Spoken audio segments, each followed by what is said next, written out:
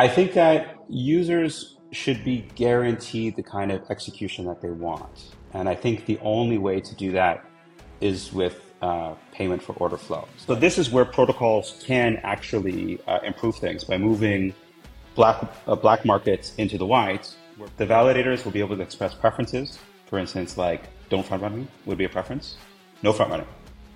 And then the builder has to commit to that. The more fragmented the ecosystem is, it means the more variants of security models there are.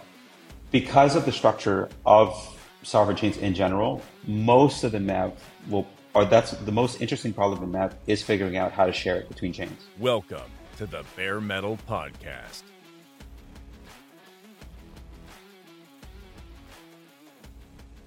Welcome everyone to the Bare Metal Podcast. I've got Sean Braithwaite of Mekatek with me here. Welcome, Sean. Thank you for having me. It's great to be here. So can you tell us a little more about Mekatek? So Mekatek was started, I think, in the summer of 2021, when my co-founder and I, Alex and Zimmer, were both working in Core Cosmos. So I was the CTO of Informal Systems, the people working on replicated security, and he was working at Radical, but also spent a lot of time leading the Tendermint team from the engineering side. And I think there were two problems that we were sort of looking at. So one was the problem of incentivization. So this was already like post IBC. So IBC had been launched. It was gaining adoption, both within the Cosmos ecosystem and even outside of the Cosmos ecosystem. It was like not yet sort of like the dominant interoperability protocol, but it was approaching it, let's say. But it had sort of two missing parts that kind of needed to be delayed so this thing could get out the door. One part is incentivization. So IBC as a protocol when it was launched, was completely dependent on benevolent, is that the word? Like benevolent relayers who pay the cost for out of pocket, right? They pay out of pocket. At the time, let's just launch it and see how it goes. Turns out running a relayer is quite expensive, especially for validators that are sort of like at the lower end of the voting power scale. So it's usually the larger validators who essentially could finance relaying, usually from delegation. So that was something that was notably missing when we started Mekatek. The second thing that was notably missing when we started Mekatek was like this trade-off between essentially the sovereignty that you get from being a zone in Cosmos versus the synchronous composability that you would have if you're on an ecosystem like Ethereum. Like if you're Ethereum and you want to launch a smart contract, it's completely permissionless. Sure, it costs like, I don't know, $20,000 to launch a smart contract or something, but you could do it. And then you could like interop with everyone synchronously. So products like 1inch don't need to collaborate with protocols like Uniswap to deliver value. And that's like fun and interesting. By comparison to Cosmos, right, you get your own chain, you get your own community, your own validator set, your own state machine. You get ABCI, and soon you're going to get ABCI++, which is going to be amazing. But you get asynchronous composability. So if you want to send messages between, say, the Cosmos Hub and Osmosis, it like takes a while. And in that while is like the intersection of varying security models. And at the intersection of varying security models is where MEV stands. So we got very interested in MEV for those two reasons. And then we just decided to do something about it. So we started Mekatek. So if I understand this correctly, Sean, the design space for MEV exists in this because of this asynchronous nature of IBC. Exactly.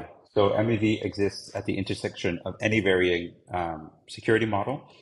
So as soon as you have varying preferences of when things happen, you're going to have MEV. So this happens in IBC in particular because you could, when a transaction is confirmed on one chain, right?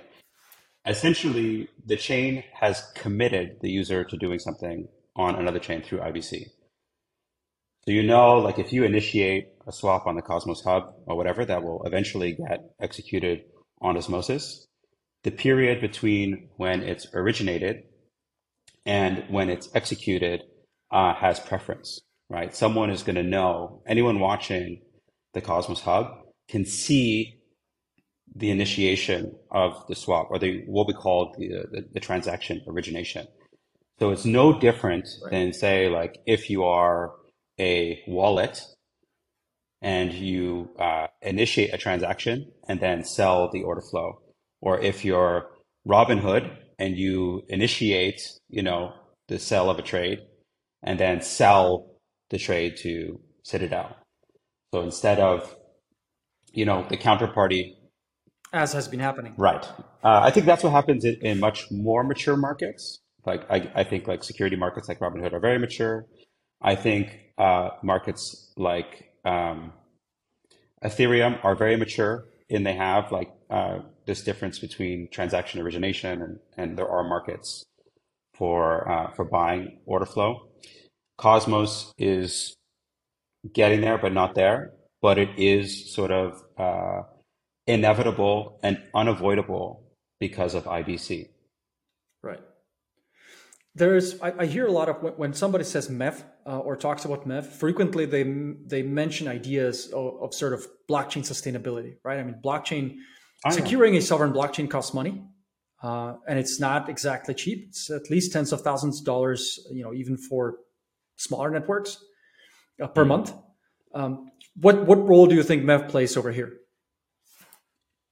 So I think MEV just plays the role of being part of the overall fiscal policy of the chain. So people say that I think if you're a validator, you would say that MEV is part of the security budget. Like if you're taking that role of like a validator, you'd say like, I deserve this money because I run these nodes, or more importantly, like I participate in governance. So I have to, stay on multiple chains. I'm reading multiple proposals. That's not just like server costs. That's like my costs. That's like my time and my expertise in understanding, where the direction of the chain should go, and like putting like my reputation on the line to vote the right way. I should get paid for that. That's one way of looking at it.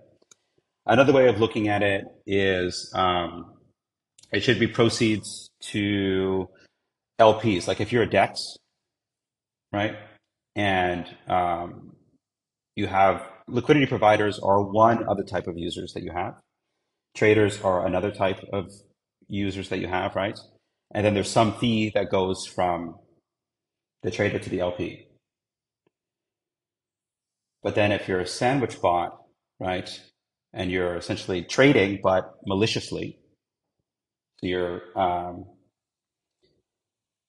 seeing the order flow and then front running and back running a user. So a trader is just trying to execute a swap. You go on both sides of the swap, and effectively you tax that user. So the user gets like a work execution, like maybe 2% or something like that. User sees the slippage, right?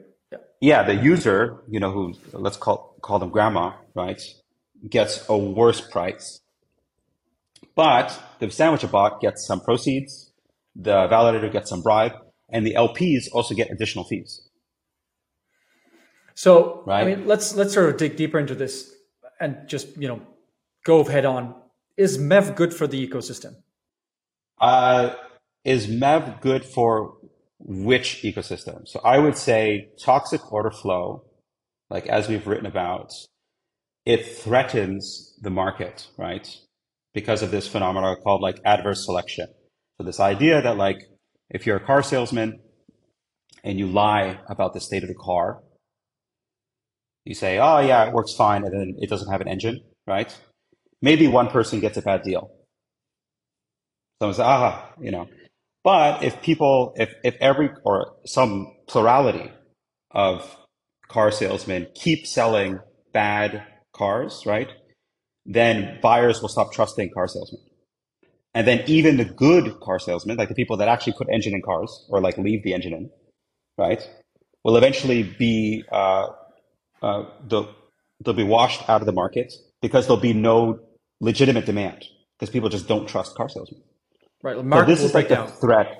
Yeah. Yeah, this is the threat of toxic order flow, right? So we say that MEV essentially incentivizes toxic order flow. Like if you have like an off-chain auction, like Zenith or something like that, that enables front running, it threatens through the by introducing toxic order flow. So what's the solution to that, right? I mean, like if you introduce these markets, do you somehow also police them, or do you split MEV into different kinds? Like, what do we do here? Because based on what you're saying, if we just let this run, will users want to use those blockchains which involve MEV? I think that users should be guaranteed the kind of execution that they want. And I think the only way to do that is with payment for order flow. So I think that MEV is application specific. So it's like if you design a DEX a certain way, and it's like you're gonna get sandwiched, right? So it's an application specific concern. If an application decides, like for instance, oh, it doesn't want front running, but it does want arbitrage, right? So it says some application determines that arbitrage is good, but front running is bad. It is sovereignty. It has the full right to do that. That's really up to the chain. What do I think about that personally? I think that what we've seen in this market cycle is that LPs have been annihilated by arbitrage. So most LPs are losing money. A lot of that money is against informed order flow, so arbitrage.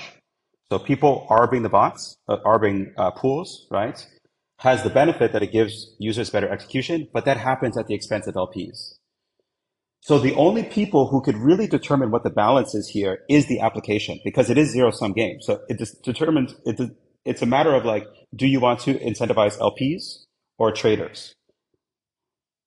Like, and so this is why like MEV in this level is just part of the overall like fiscal policy of the chain of deciding how much does it want for security, how much does it want for emissions, how much does it want from fees, how much does it want for LPs, and just needs it to be governable such that it could avoid like adverse selection. So if I can summarize what I'm hearing, MEV markets exist. Nobody can, given the nature of IBC, especially in the Cosmos ecosystem and async composability, there is space for MEV. Nobody can, it's really hard to sort of go back from here. So application developers should take this into account when they're building app chains or protocols, in smart contracts, and make sure they understand and they are clear about what kind of MEV is okay or accepted or even possible on their protocol. You think it's on them now to make the best of the world as is? Well, I think there's things that we can do. I think that so right now MEV is kind of like a black market, right? The mempool, the order of transactions, the mempool, most protocols, not every protocol, but most protocols, let's say most Cosmos protocols, right? The order is undefined, right? So if you look at a block that was ordered a certain way, you don't know why it was ordered that way. Sure. So it's impossible to attribute, some front run or some arbitrage or anything to any one party. One idea is like, oh, if there was a user that got sandwiched, maybe it's because the validator who proposed that block was running custom software. That's one idea. Another idea is that some searcher essentially is in the gossip network and just like geolocated their nodes such that they could like feed the proposer at the right time to introduce a sandwich attack, right? Essentially reverse engineering the pool construction and hoping to hit the right place in the pool. You could reverse engineer the pool construction if it's worth it. Some sort of FIFO node local strategy and whoever's block proposing now. Exactly. So even if it's FIFO, like if you get the order flow first, and then you introduce your sandwich and then send it, you can sandwich a user. And the problem is when you look at the block, you can't determine whether it was off-chain software or whatever. So this is where protocols can actually improve things by moving black markets into the white, where you could actually provide native like on-chain representation of the builder, where people who contribute parts of the block take accountability for it, and they say, "This is what I did." And like if they're first-class citizens, like validators, then you could actually slash the participants who constructed that part of the block or the entirety of the block. So if someone is going to order the transactions, they should make sure that they are accountable and aligned with governance and have something on the line to slash if they violate those community rules. So it is a pretty complex space with lots of players. So can you maybe talk a little bit more about, what's the architecture, what's the construction of Mekatek? So you said shed light into the, into this block space, let's call it the block space market. Mm-hmm. How does Mekatek do that? Like, do you guys have what components of your system somehow, where could I check, what's going on Osmosis? If somebody's using Mekatek on Osmosis, can I, as like an external user, look in and understand something, or do I have to sign up as a block searcher? So Mekatek is one of multiple entities that is currently working on like native builder module that will allow essentially outsourcing parts of the block construction to builders. There's a couple of builders in the ecosystem. Mekatek has a builder, it's called Zenith, right? Skip has a builder, I think it's called Satellite. And there are other builders that are coming into the ecosystem to perform multiple tasks like relayers, like incentive-aligned relayers would be another construction builder. Mm-hmm. And the goal of this coalition, right, is to provide sort of native integration, so no more custom patches. So instead of integrating, like essentially forking Tendermint and exposing the validator to slower security updates, and all the risk involved with running custom software, it's just going to be a module. Now, the shape and the requirements of that module are still undefined, or there's still a lot of negotiation, but this is the overall intention of the ecosystem to bring the market from the black to the white. Okay, I wasn't aware of that. So on the Tendermint side, in the Tendermint code, there's a proposal for essentially something like a something like a standard interface to which multiple types of block builders could sort of connect and partially specify, fully specify a block. It's going to be on a Cosmos SDK side. Okay. It's just going to be a module, and will allow you to configure a number of builders, some of which could be local. So it could be a mix of permissioned or like trusted or semi-trusted and untrusted. And you can configure them per validator as long as they are registered on chain. Did I get that right? That I as a validator could use multiple of these block builders and say switch between them, or like multiplex? Correct. Because that's a really interesting idea. I was going to ask, in some sense, the current state of tech means these block builders are exclusive, right? Either you're running patch from Mekatek, mm-hmm. but if you also want to run an incentivized IBC, relayer, you can't just run both of these at the same time. There's no composability. Exactly. Okay. Yeah. It's already solved. Yeah. Well, too late to the party. We are in the process of trying to solve it. I think all of us are looking at this reality. Exactly as you say, there is this problem of running custom patches and it being mutually exclusive. And it not being, it's essentially like a closed market, right? There's not a lot of room for innovation, and it means that validators have to decide one or the other, and it means that they're potentially leaving revenue on the table by monopolizing the block space, right? So it's going to go from monopoly to a diverse market. It's probably better for the entire ecosystem. Yeah, you could have a second level auction, right? For every block, you just choose the best solution from wherever. From whoever is offering to build a block. That sounds pretty cool to me. You could the validators will be able to express preferences. For instance, like don't front run me would be a preference. No front running. And then the builder has to commit to that. Sure. And then if it does not, right, it could be slashed or evicted or whatever. Okay. And is does this module have a name? Like, is there a like working name? Could I find anything about this?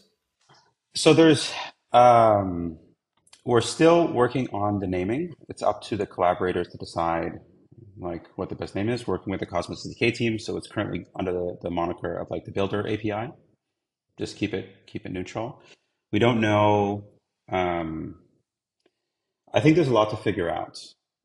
So I think this audience is very interesting as an audience of validators, of knowing what the different sort of like constraints and preferences may be, is something that we'd be very interested in doing with the community.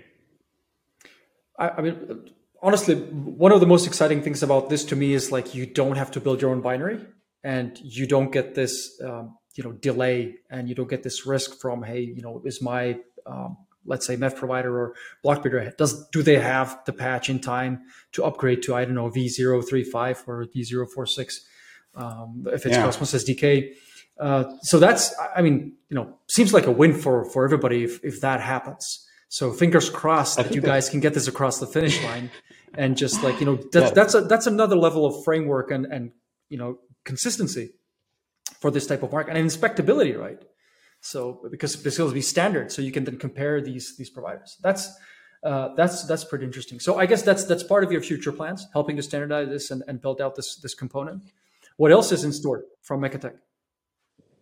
So essentially, the first parts that we need to build towards this goal of synchronous composability is this sort of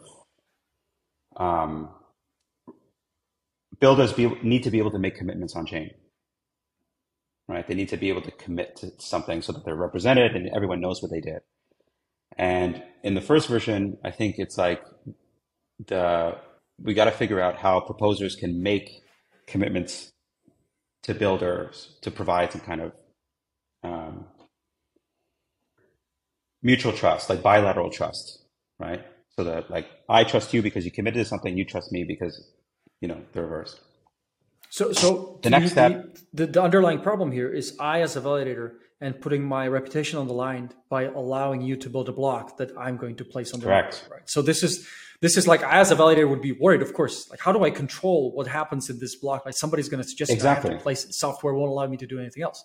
So you want to build some sort of framework around here. So the proposer can express, I'll do A, B, and C, log that on chain, and then if they violate these, let's say, self-imposed rules or mutually agreed upon rules, the validator would have a possibility of slashing them, or essentially the code, like the framework that you guys are building, would slash the block proposer. So in the first version, the trust model is between the proposer and the builder. So the builder needs to know, like, should I blacklist this proposer? So if I like give them a bundle of MEV and they steal it, they decide, actually, they do run custom software. They don't have to, but they decide to run custom software, at which they take the transactions that the builder provides to them, then reorders them to reconfigure the addresses to send whatever, to steal them to themselves or whatever, right? Exactly. So the builder needs to know like what to do in that case. Like, how do you abdicate that case? Like, do you have some kind of evidence? Like, who do you prove to that something went wrong? It's your bundle. What right? recourse? What recourse do you have? So like builders, I think in Cosmos, generally, these kind of systems are more going to be governed by social norms than economics. Mm-hmm. I think that there is going to be like, I asked Flashbots like how much MEV stealing they saw, how many like time batted attacks they were seeing, and actually it's less often than you think. It's actually, that's how usually the system works, but that doesn't mean you don't need accountability. And I think you do need accountability on both sides. And that accountability is going to come from these commitments. So like the builder module's goal is to create commitments between proposers and builders. And they're just like bilateral. The next step after that is to figure out how, instead of like proposers making individual commitments to a builder, how like an entire chain can make a commitment to a builder. And then how that would be guaranteed, or how the risk would be underwritten by the entire chain instead of being borne by just the proposer. But also, would you expect, let's say, an entire chain sort of voting putting up a governance proposal, say, we don't want anybody to front run on this chain. Do you think that should be possible? Is that something you guys want to allow, Yeah, and then sort of all of it? Okay. yeah. I mean, like, I don't think, I think chains are very concerned about front running. I think we do analysis. So we actually look at what runs through our system. Actually, we look at what through, we look at the data of what runs through all the chains, whether we construct the blocks or not. And what we found is what we assumed, like our hypothesis going in was that there was going to be front running specifically during the Terra collapse, that like slippage was going to be higher, that people would run sandwich bots because there actually is a patch, like a prototype of a sandwich bot Tendermint fork, right? It is technically possible to do it. The question is, did anyone do it? And the answer is like, not really. Not really. Even when there was like significant amount of money on the line, people did not front run. Now, I don't think that's going to be guaranteed always and forever. Like, I think as the market matures, that people will pursue different opportunities. And I do think that chains are very concerned about this. I know that Osmosis is very concerned about front running. This is why they want to, they're going to essentially do pre-commit privacy that will prevent front running is their intentions. And we know that DYDX is very concerned with front running as well, because it affects their users a certain way. So we think this is going to be a preference that a lot of chains are going to express. And like the role of Mekatek as like, infrastructure providers is to provide these facilities through protocols. Right. We've talked a lot about IBC here as the underlying primitive that allows for all of this. But assuming IBCs there also requires a future with sovereign chains that are actually going to interact through IBC, right? I mean, there are other contenders in the space for the future of Cosmos, and one of those is Dimension, one of those is Saga, who propose sort of like a, let's say, more synchronous. They have their, like, Dimension has their own version of IBC, which runs between the different rollups. So they might sort of close off parts of that ecosystem. So what do you think what do you see in the future of Cosmos? And are there going to be sovereign chains? Are there going to be enough sovereign chains? I think that forking IBC, I think IBC should evolve. And I think it's a great base. And there's space to grow. And Mekatek is committed to that growth. I think with the Saga, Celestia, Dimensions, replicated security from the hub, I think mesh security, what you're going to see broadly is like right now the cost of security is very, very high. So if you're like an application, doing validator set formation is very expensive, and it's almost like a moat, right? So if you could like get to that point where you have the most security, even if your application is not the best, you have a moat, which is the amount of security. I think that what this means is like if any one of these solutions succeed, essentially the cost of security is going to go to zero. It's going to be very, very cheap to get that security in Cosmos, whether it's through IBC or something like it. And I think that is going to create innovation, that applications are going to have to compete on merit instead of use the moat of security. And I think that's fantastic for the ecosystem. Okay. And how would that affect sort of MEV? If suddenly you have these chains inside like a Dimension, ecosystem with rollups in there, or I guess on Saga, they'd still be connected through IBC, right? So I don't think there's much difference. So the more fragmented the ecosystem is, it means the more variants of security models there are, which means if these rollups are used, then there'll be more MEV. I think that would be the most obvious take. Another thing that we sort of foresee is that, like, because of the structure of sovereign chains in general, most of the MEV that's the most interesting problem in MEV is figuring out how to share it between chains. Mm-hmm. So trying to figure out not just like, step one, figure out how to pay LPs, stakers. Actually, step one is just pay stakers, then validators and community pool, ideally, LPs, whatever. Actually make that possible. So structure the market such that it's actually possible to pay the people who create value, right? Step two is to figure out how that's spread between communities. Like if all these Right. software communities are like, if you originate a transaction on the Cosmos Hub that's executed on Osmosis that generates like $10,000 in MEV, who deserves that MEV? Is it the Osmosis community or the Cosmos Hub? And who And then decides? how do you, and who decides? Who decides, right? Yeah, so lots of interesting problem Yeah. in the future. So lots of work for you guys to do and figure out, right? Well, I mean, we're trying to do it out in the open as a community, um, to be sort of as transparent as possible about our intentions and make sure that the market is open such that we could all learn together is really the goal.